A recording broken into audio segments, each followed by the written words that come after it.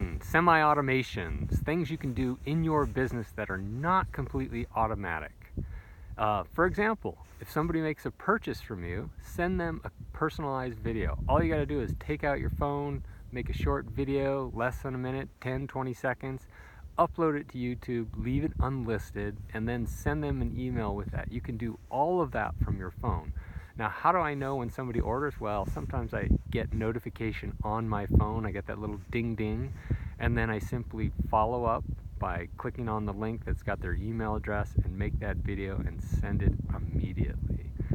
Another thing I do is people purchase a certain product, I'll put them into an automation that reminds me the next morning to do something. In this case, it's order them a book, ship it to them, and then when I get the shipping date from Amazon, I go back to that same automation, I put in the delivery date, and then that continues until that date has gone, and then one day later it sends them an email and says, hey, I hope you enjoyed the book. So those are some examples of semi-automation in your business.